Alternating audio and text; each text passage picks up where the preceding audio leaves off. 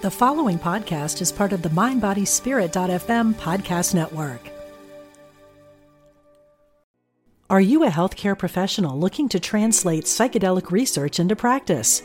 Then register for Psychedelic Harm Reduction and Integration, a professional training offered by psychologist Elizabeth Nielsen and Ingmar Gorman at the Omega Institute in Rhinebeck, New York, May 24th through 26. Earn 12 continuing education credits as you discover how to better support clients who have an interest in psychedelics. Learn more at eomega.org/thrive.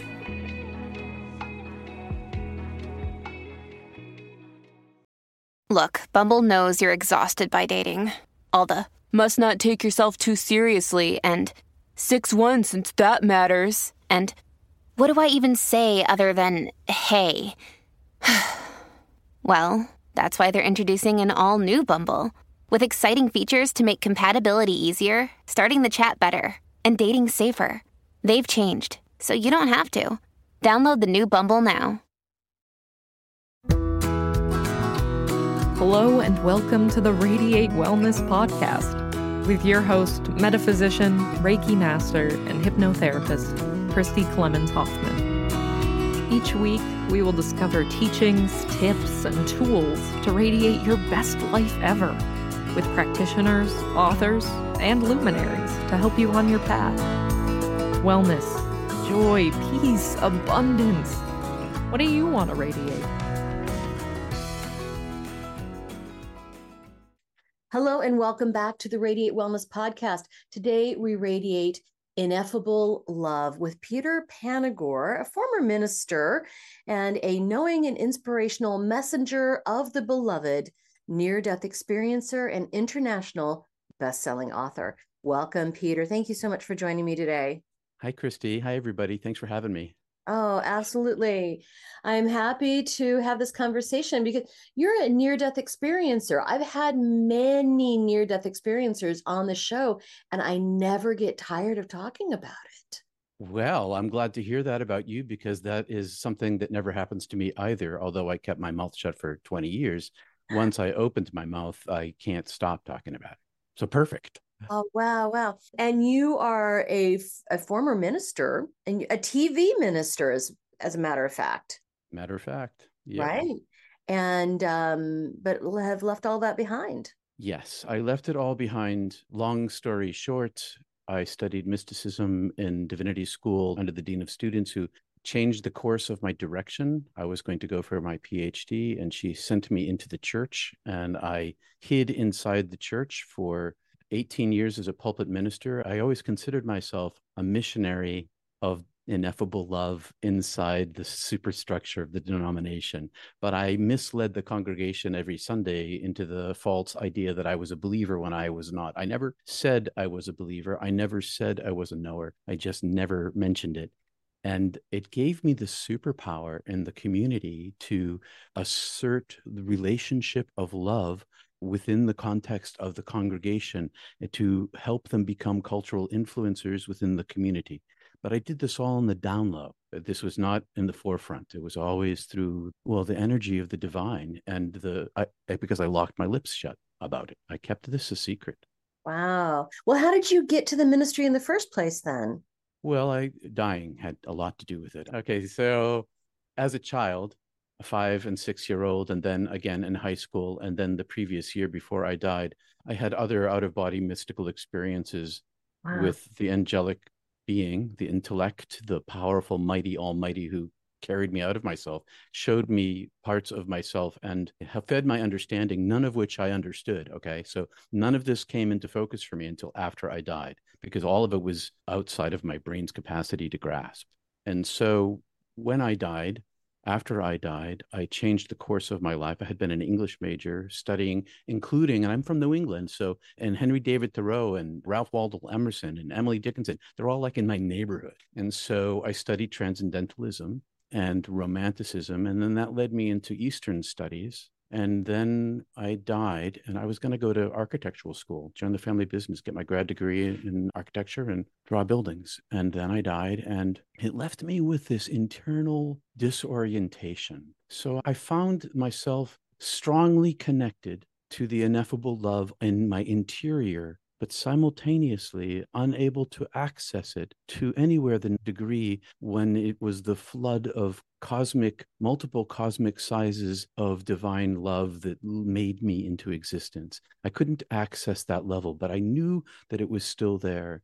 And so I went in search of tools to uncover inside myself that which I already knew I was, but could not touch in the way that I had before. And I came back, I chose to come back.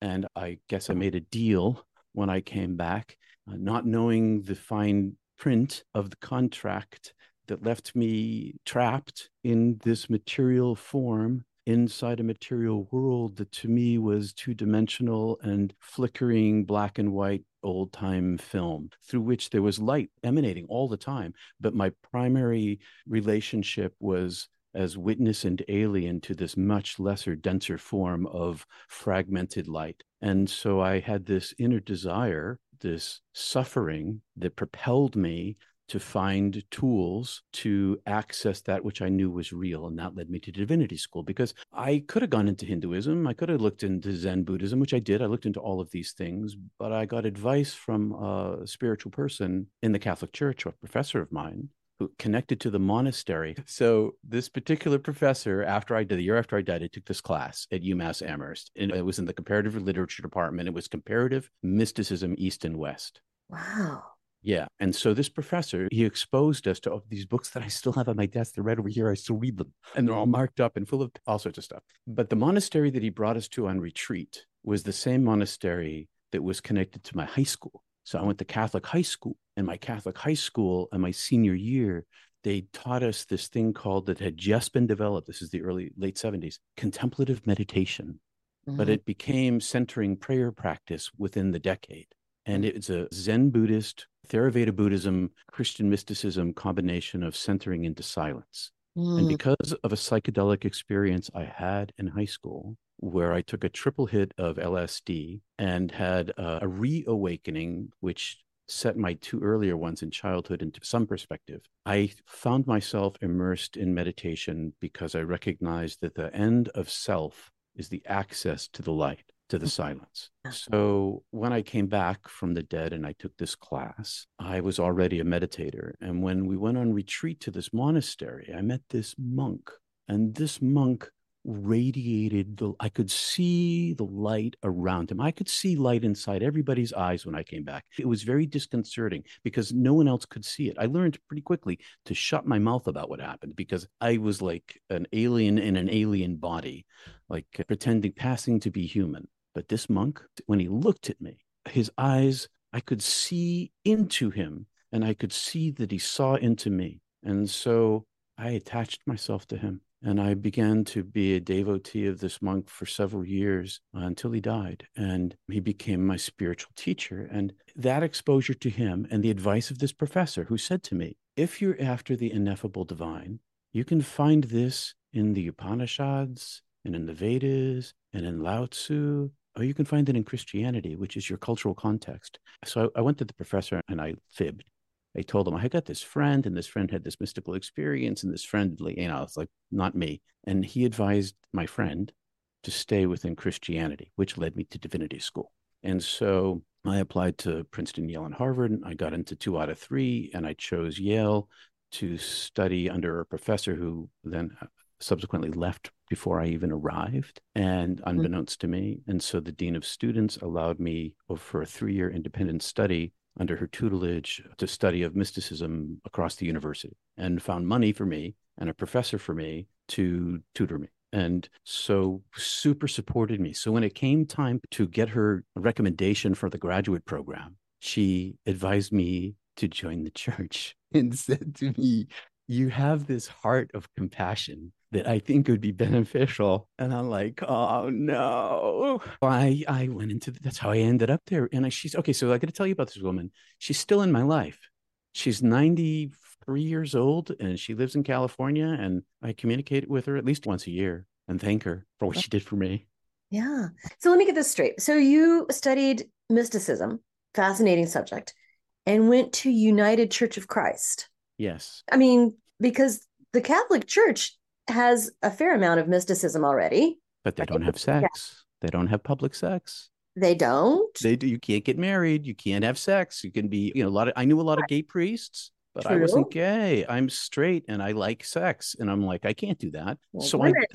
right. I like women. I didn't want to go into the monastery. I thought about the monastery. I was going to the monastery on a regular basis. Right, right. Yeah. And you didn't go the Eastern route either. So why United Church of Christ? So I looked at the Episcopalians, which have a high wisdom tradition. I have a high church wisdom Right. tradition. And Right. I should add then that I grew up Greek Orthodox and Roman Catholic.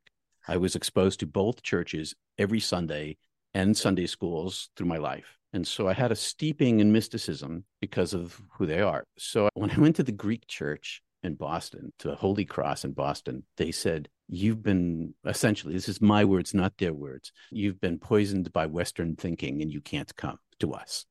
Ooh. Oh, that sounds kind of harsh. Yeah, yeah.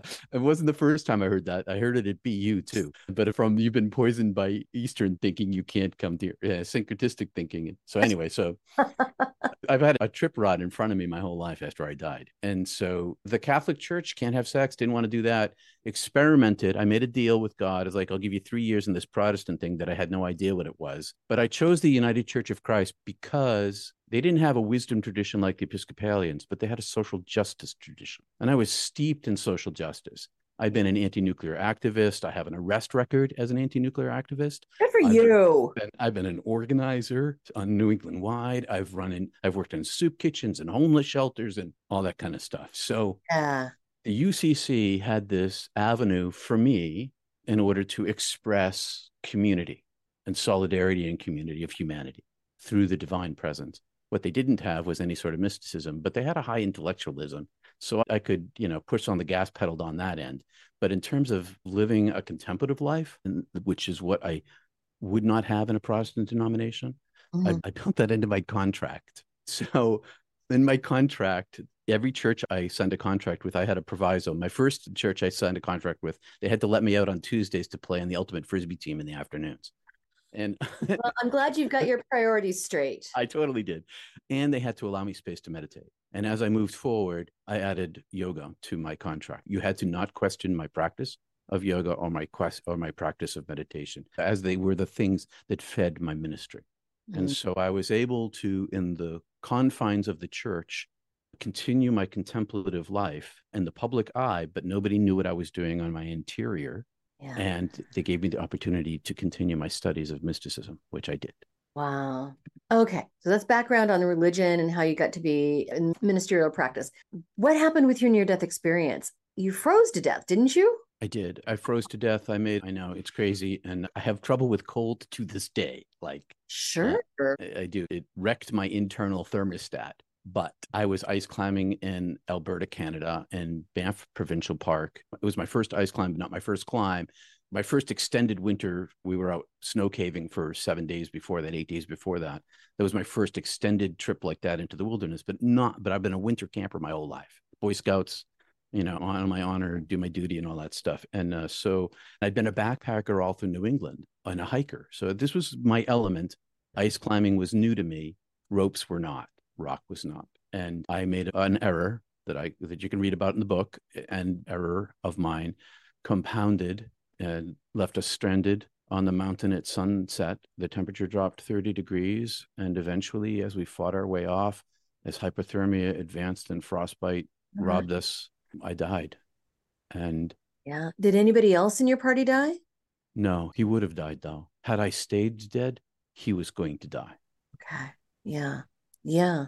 So how did you get out of this? Well, you could say it was a miracle. Yeah. So, but I would say a practical miracle. I have to set the scene here is that we're on the final rappel. We're about 100, 150 feet up from the bottom. We're the first time through the night, we're safe from falling because there's iron pins and rings and carabiners and straps into the mountain. So we're hooked into the mountain. Tim's to my left. I'm to the right.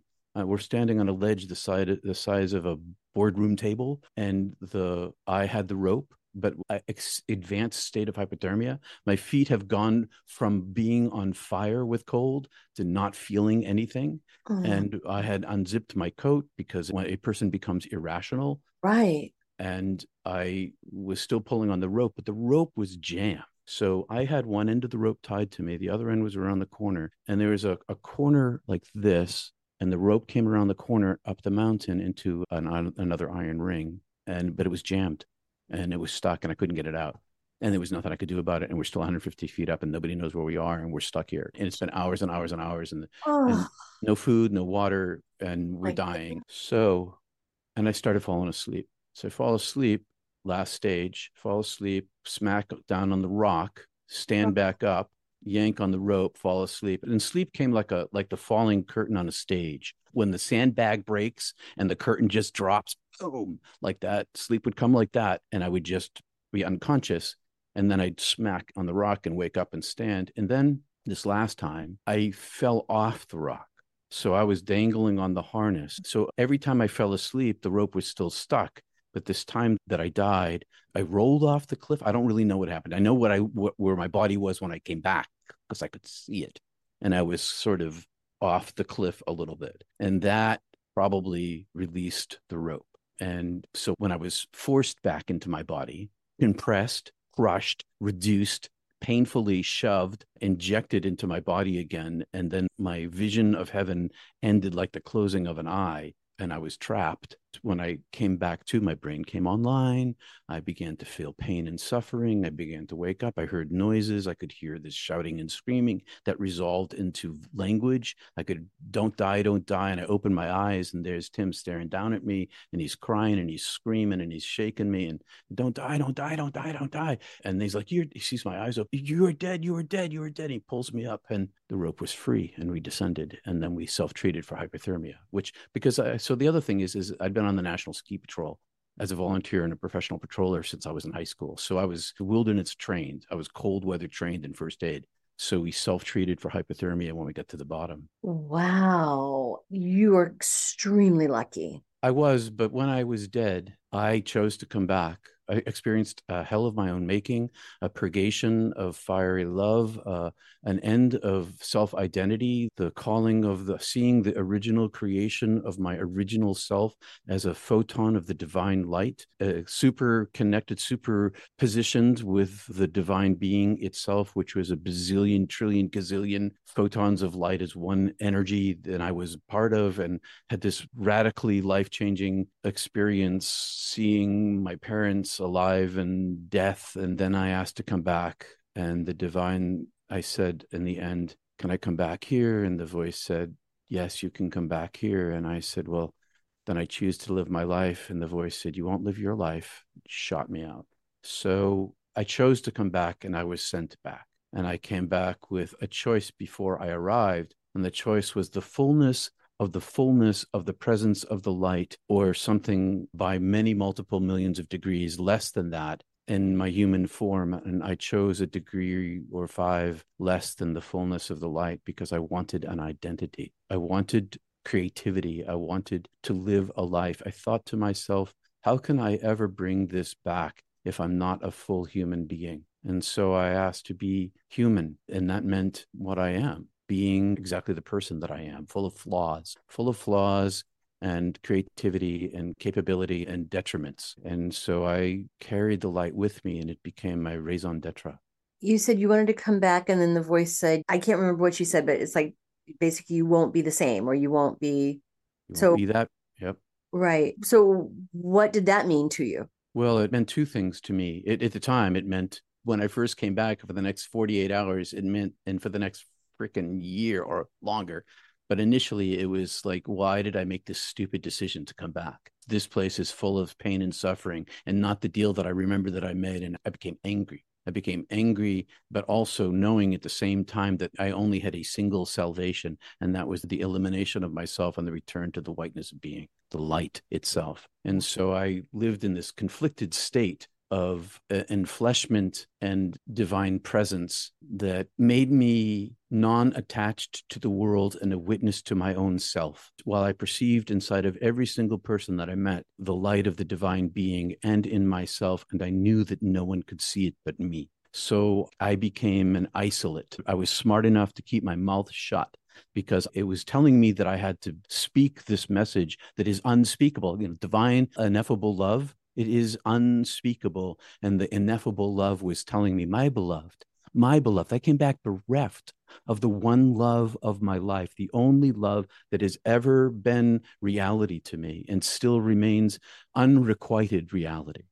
And so this energy ordered me to be a speaker for it, but then said, no words for you. So, or for anyone, there's no words for this. There have never been words for this.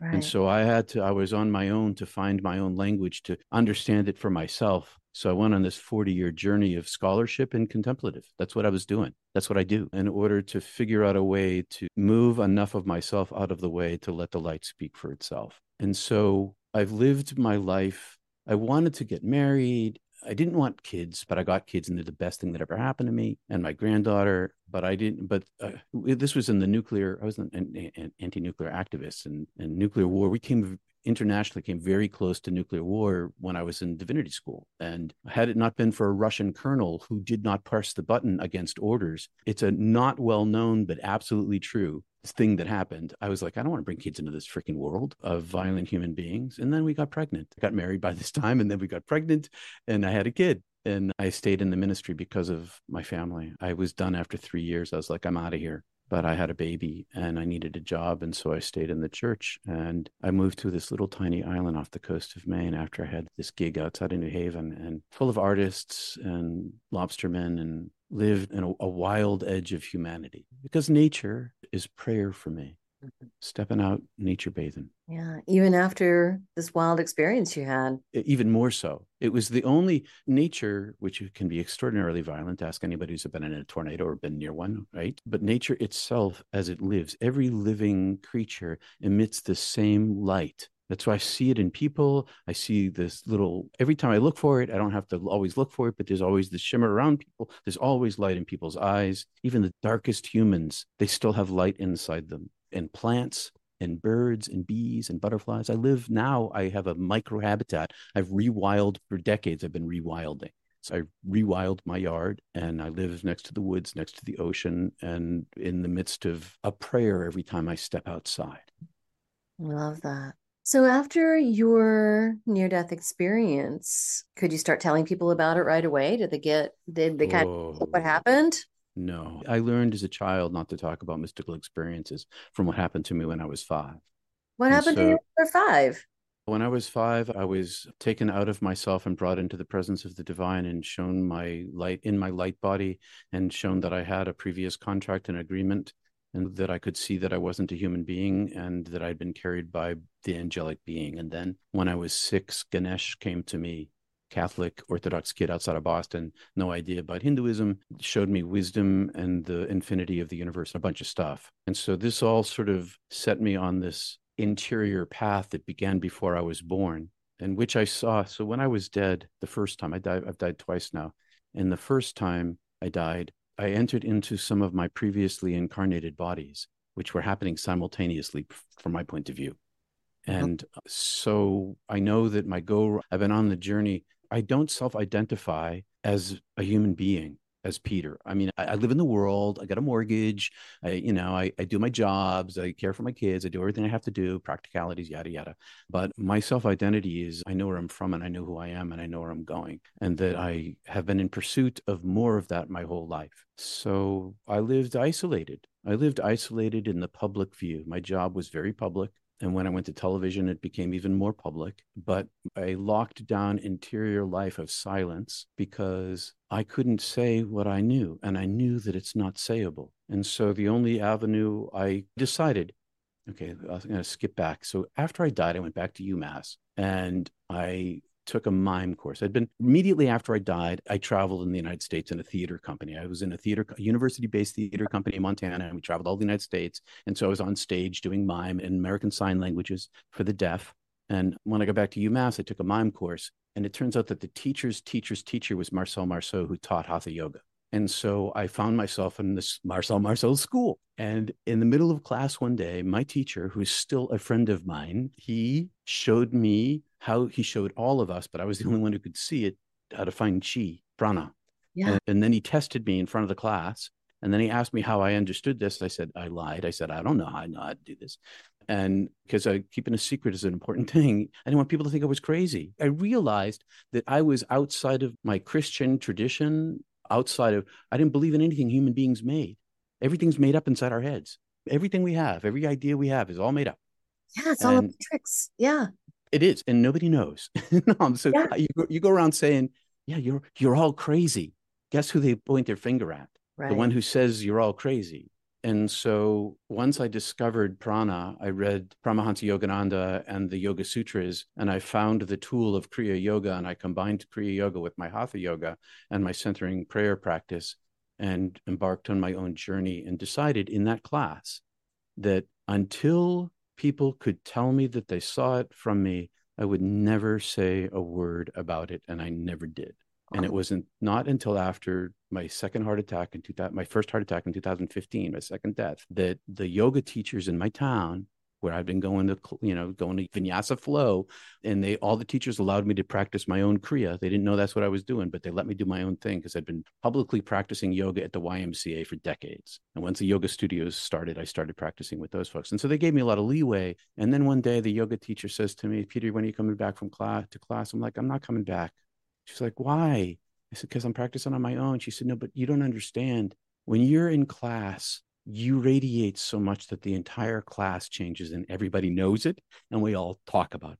And I was like, what? Because I felt that happening.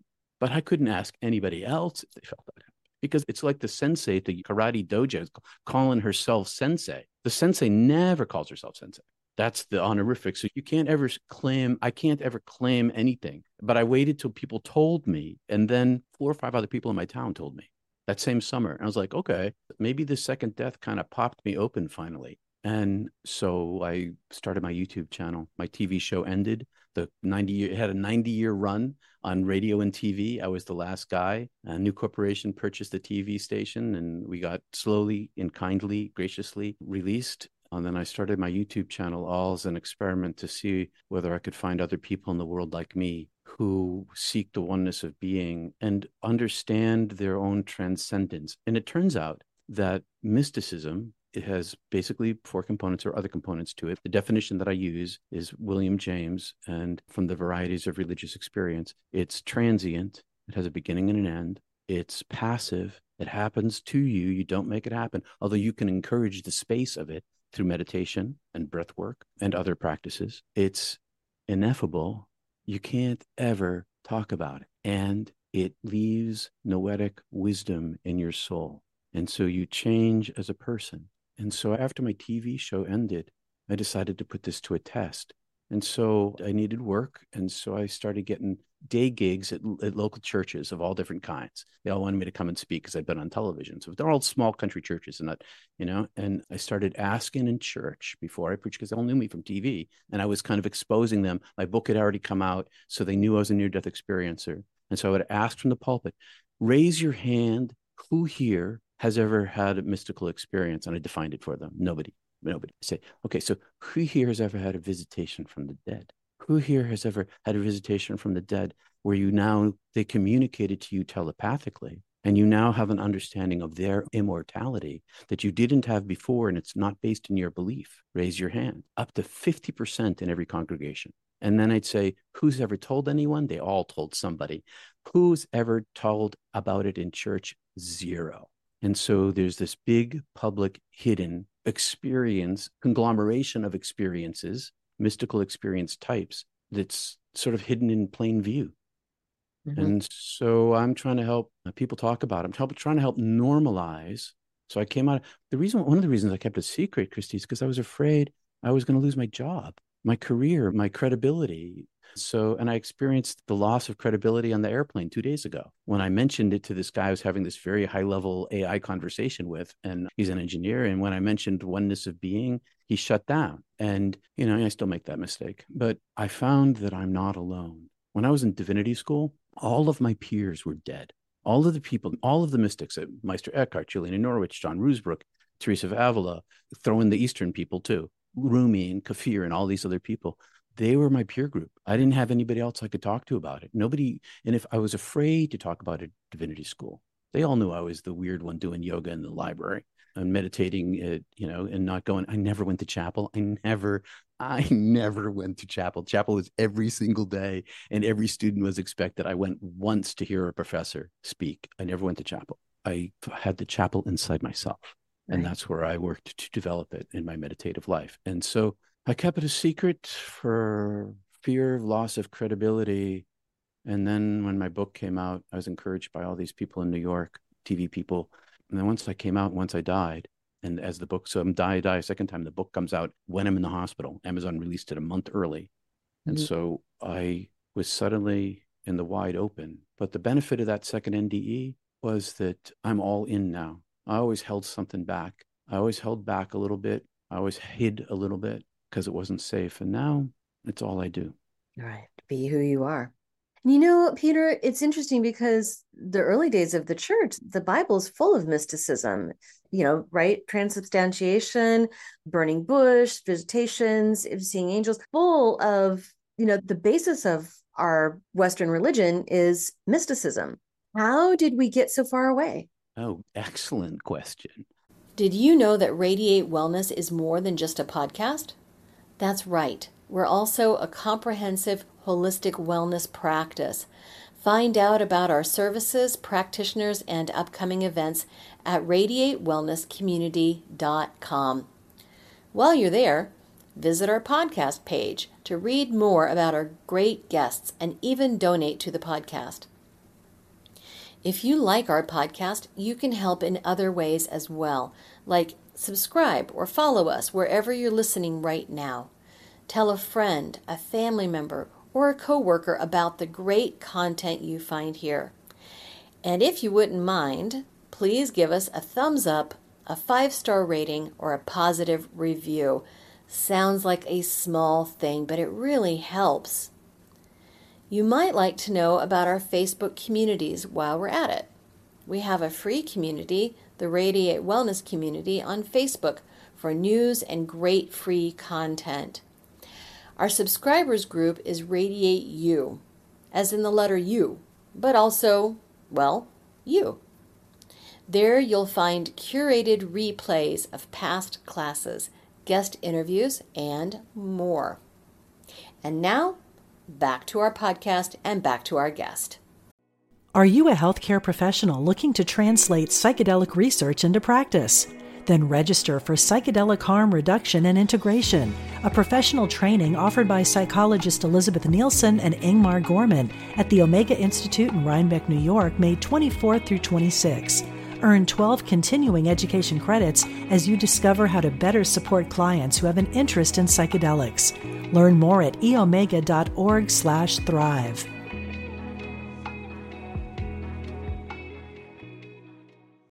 When you need mealtime inspiration, it's worth shopping Kroger, where you'll find over 30,000 mouth-watering choices that excite your inner foodie. And no matter what tasty choice you make, you'll enjoy our everyday low prices, plus extra ways to save, like digital coupons worth over $600 each week. You can also save up to $1 off per gallon at the pump with fuel points. More savings and more inspiring flavors make shopping Kroger worth it every time. Kroger, fresh for everyone. Fuel restrictions apply. So all religions, all major religions are founded by individual mystics. Joseph Smith, Zarathustra. Right. I can't remember the name of the man from Baha'i, Jesus, Muhammad, everybody, all of them. They're all mystics, every one of them. They're all mystics. And they're all hobbled by the inability of language to express their experience. So every single one of them speaks only in metaphor and myth and symbol. And those kinds of stories go over the heads of most people, especially the second generation followers. The first generation followers who experience the radiance of the person, they're like, there's something about this person. I can feel it, and maybe they have some progression along the path. But then what happens is in all religions is becomes doctrinized and codified by those who are theologians. And what happened to Christianity in particular happened in the Council of Nicaea under Constantine, when he wanted to consolidate power for the empire under a unifying religion, because he's a smart politician and he knows that you need a mythology that spreads through the people of all cultures in order to create a cohesive fighting force and political and financial stable nation. So he makes this deal with Christianity where they select the 4 gospels that they want. They kick out a bunch of other gospels, but most importantly, they deify Jesus, which consolidates the power into the hands of an aristocracy.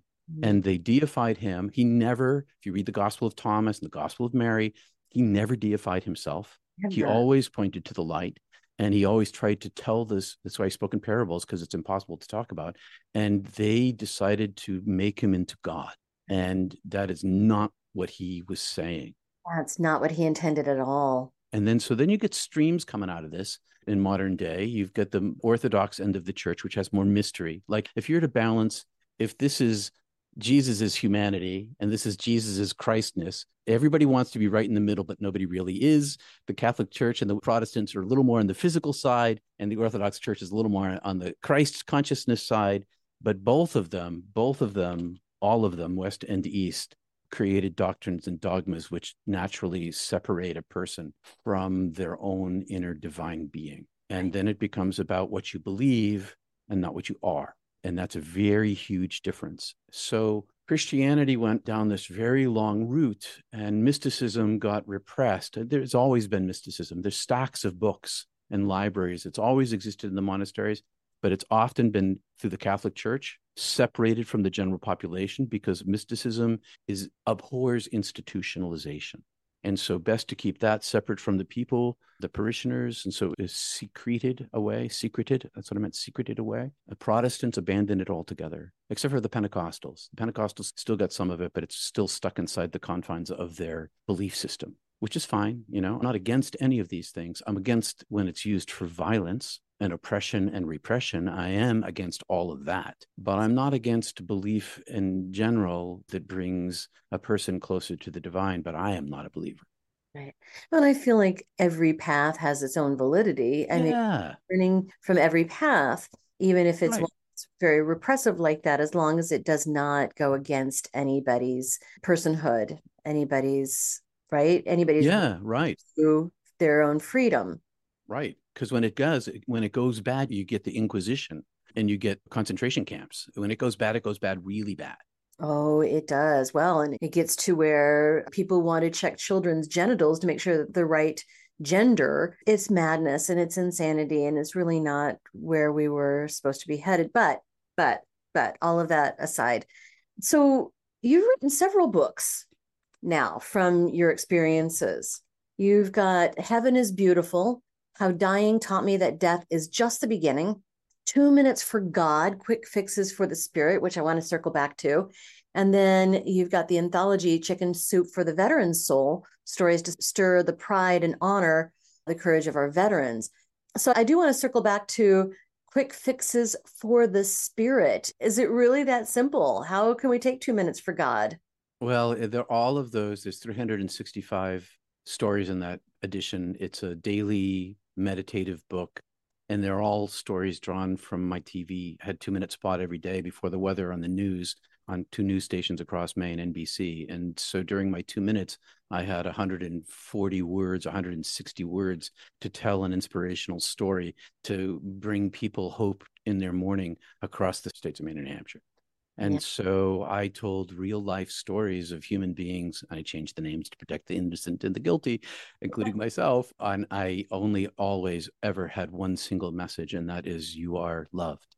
And so whether I talked about magnetars or dust bunnies or my neighbor who cut down a tree, it always landed with some inspirational thought for the day or a question for the day. So my purpose in writing those stories, besides trying to be a cultural influencer for the good, was to try to help people see beyond themselves, or to see into themselves, one or the other, and help to use storytelling as a mechanism to communicate their own spirituality and humanity back to them.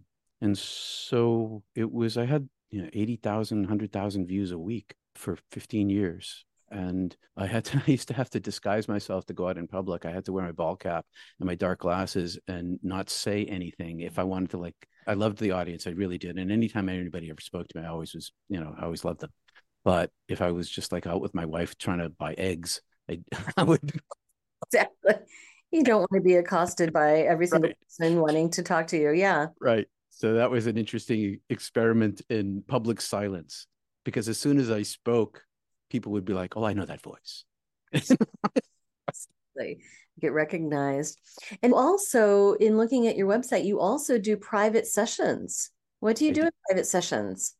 I have a niche. Thanks for asking. I have a niche, and my niche is the reintegration of mystical experience, either through near-death experience or other kinds of mystical experience. Not only have my studies given me a breadth of knowledge, my own experiences, which have been many, many, many, many types of mystical experiences, give me a personal knowledge, and my pastoral counseling years of helping people from and grief and suicidality and all sorts of personal and marital problems, all combined to make me someone to talk to try to help. I do reflective counseling to help you understand yourself. And I do that in particular around issues of deep spirituality, because one of the things that happens in mystical experience is it's highly disorienting. And it's also privatizing because it's always subjective. And because it's subjective, you can't talk about it. And even when you talk about it, it sounds like a Hallmark card. Even if you're talking to somebody, Tommy came after he was dead and he showed me love, but that is not all what happened. Tommy might have come, but the love is immeasurable. It's just not communicatable. Right. Goes back to what you said about there's just no words for it, the ineffable quality. Right. So you sit with people and walk with them as they unpack these experiences, it sounds like. Yes. And I help people do that in community as well. So on Sunday mornings after what I call not church, which is I could tell you why I named it that, but it's a long story. After not church, I run Mystic Tea Salon, which is a place for 40 to 60 people on a Sunday from all over the world to talk about their mystical experiences. And we have 3 rules, and that's humility, compassion, and kindness. Mm-hmm. And it's about experience, not belief. And so we have a sharing space. Yeah. As well. I think that is so important because we talked about how the traditional religion, at least with the way we do it in the West, has gotten so far away from that mystical experience that when we do hear from our deceased loved ones, we feel like we're absolutely crazy. When we do hear the voice of an angel, we feel like we're so alone in this. Yep. Got to have somebody to walk with us on this and believe us. Yes. So the other part of me, I was going to be an architect. The other part of me is super practical. I'm a very creative person, but I'm a super practical person. I love science. I love evidence. I read science every day, science experiments, physics, biology, astronomy, you name it, whatever comes into my science feed, I read it all the time. So what's the evidence of a mystical experience? The evidence is the change of the person. And the person the noetic knowledge that gets left behind, the inexpressible noetic knowledge that gets left behind, impacts a person's life and changes the course of their life. And if you're going, say you've got a 60-year voyage and you change by 1 degree, you're not going to land in the same place you would have had you not changed that single degree. And then there's other, by degrees, the course of life gets changed by these mystical experiences. And then it shows up in our behaviors and our perspectives and our relationships. It doesn't make us perfect. Okay, this is not about any sort of being a saint. This is not about holiness. It's not about piety. It's not even about morality. It's about the fundamental change of self-perception as an eternal being. And if only in the glimpse of the silence of a moment or an out-of-body experience where you now know that your body isn't the end-all and be-all of life. Or when these things happen to us, they change us. We can repress them, we can ignore them, but they never go away because they're not lodged in the brain. They're not lodged in the body. They're lodged in the soul. And in the soul, there's only eternity. And so these changes that happen to us, they change us. So the evidence for this isn't belief systems. The evidence for this is changed relationship, how you treat someone, how you treat yourself. Or sometimes the experiences lead to alcoholism or darkness or depression or suicidality. Those are also changes.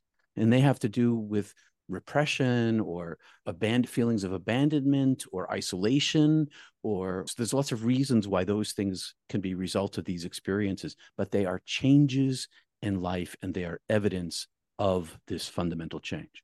So this fundamental change can be expressed in any shade of gray in between those, but it's always a course change. So yes, it's always going to be a course change, which is interesting because we come here to forget all of that. And then when we remember it, it's a sea change when we remember it. But that's what it's all about. It is. And it gives you access to heaven here now. It does. Right. You know, there's a pretty large faction of my family who never listens to this podcast, and that's fine. And they're very, very religious and very, very devout and very, very faithful. And that's okay. It is. Even if they were atheists, that's okay too. Right, right. My father was an atheist for a while, right? So that's fine. Every path is valid, right? Every path gives us something to ponder, something to learn. Yeah, it's amazing. And they all lead to death. And in the moment of death, there is this transition that happens where you leave your old false self behind and see yourself as you are. So no matter what your path is, the door will open for you. I love that. Yeah. It's the great equalizer. Mm-hmm. We'll get there anyway. I love it. Peter, is there anything that we haven't talked about that you think is important? All you need is love. That's it. Meditation practice, a contemplative life, an interior journey, super helpful if you want to access heaven here and now. But even atheists love their children, and love is all you need. You can love your parakeet, and that's enough. You could have once loved at one point in your life something or someone, and that's enough, because love weighs more than everything else. Love is the densest, most precious material in life and in death. And so don't fret. Yeah. Just trust. Just don't fret. Just trust. I love that. Your website, of course, has love in it. Peter Panagore, the link will be in the show notes anyway, but .love, because that's what it's all about. It is. And I'll just say that I have a unique last name. There are all the members of the last name are in my immediate family. And so everybody mispronounces it. It's the nature of the uniqueness. I just want to let you off any hook you may have put yourself on. Thank you. I appreciate that. Yeah, I have no qualms about bungling people's names, and I have no embarrassment about it either. So humility. It is. And that's one of the things that's another evidence of a mystical experience is self-acceptance of flaws. Because I do the same thing. If I had to worry every time I mispronounced something or, slaughtered somebody's name, I would never get on camera. Right. Right. Because people are wonderfully forgiving and they are wonderfully understanding and wonderfully gracious. So I don't worry about it. Well, thank you so much for joining me today, Peter. It has been very enlightening and I've really enjoyed our conversation. Me too. Thanks for having a conversation with me and for asking the questions that you did. And thank you for audience for listening in.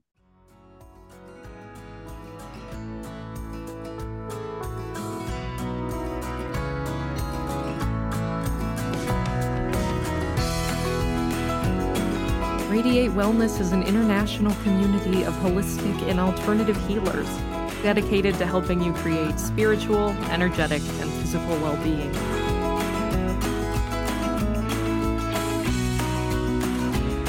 To learn more about our practitioners, services, classes, and events, or to schedule an appointment, visit us at radiatewellnesscommunity.com.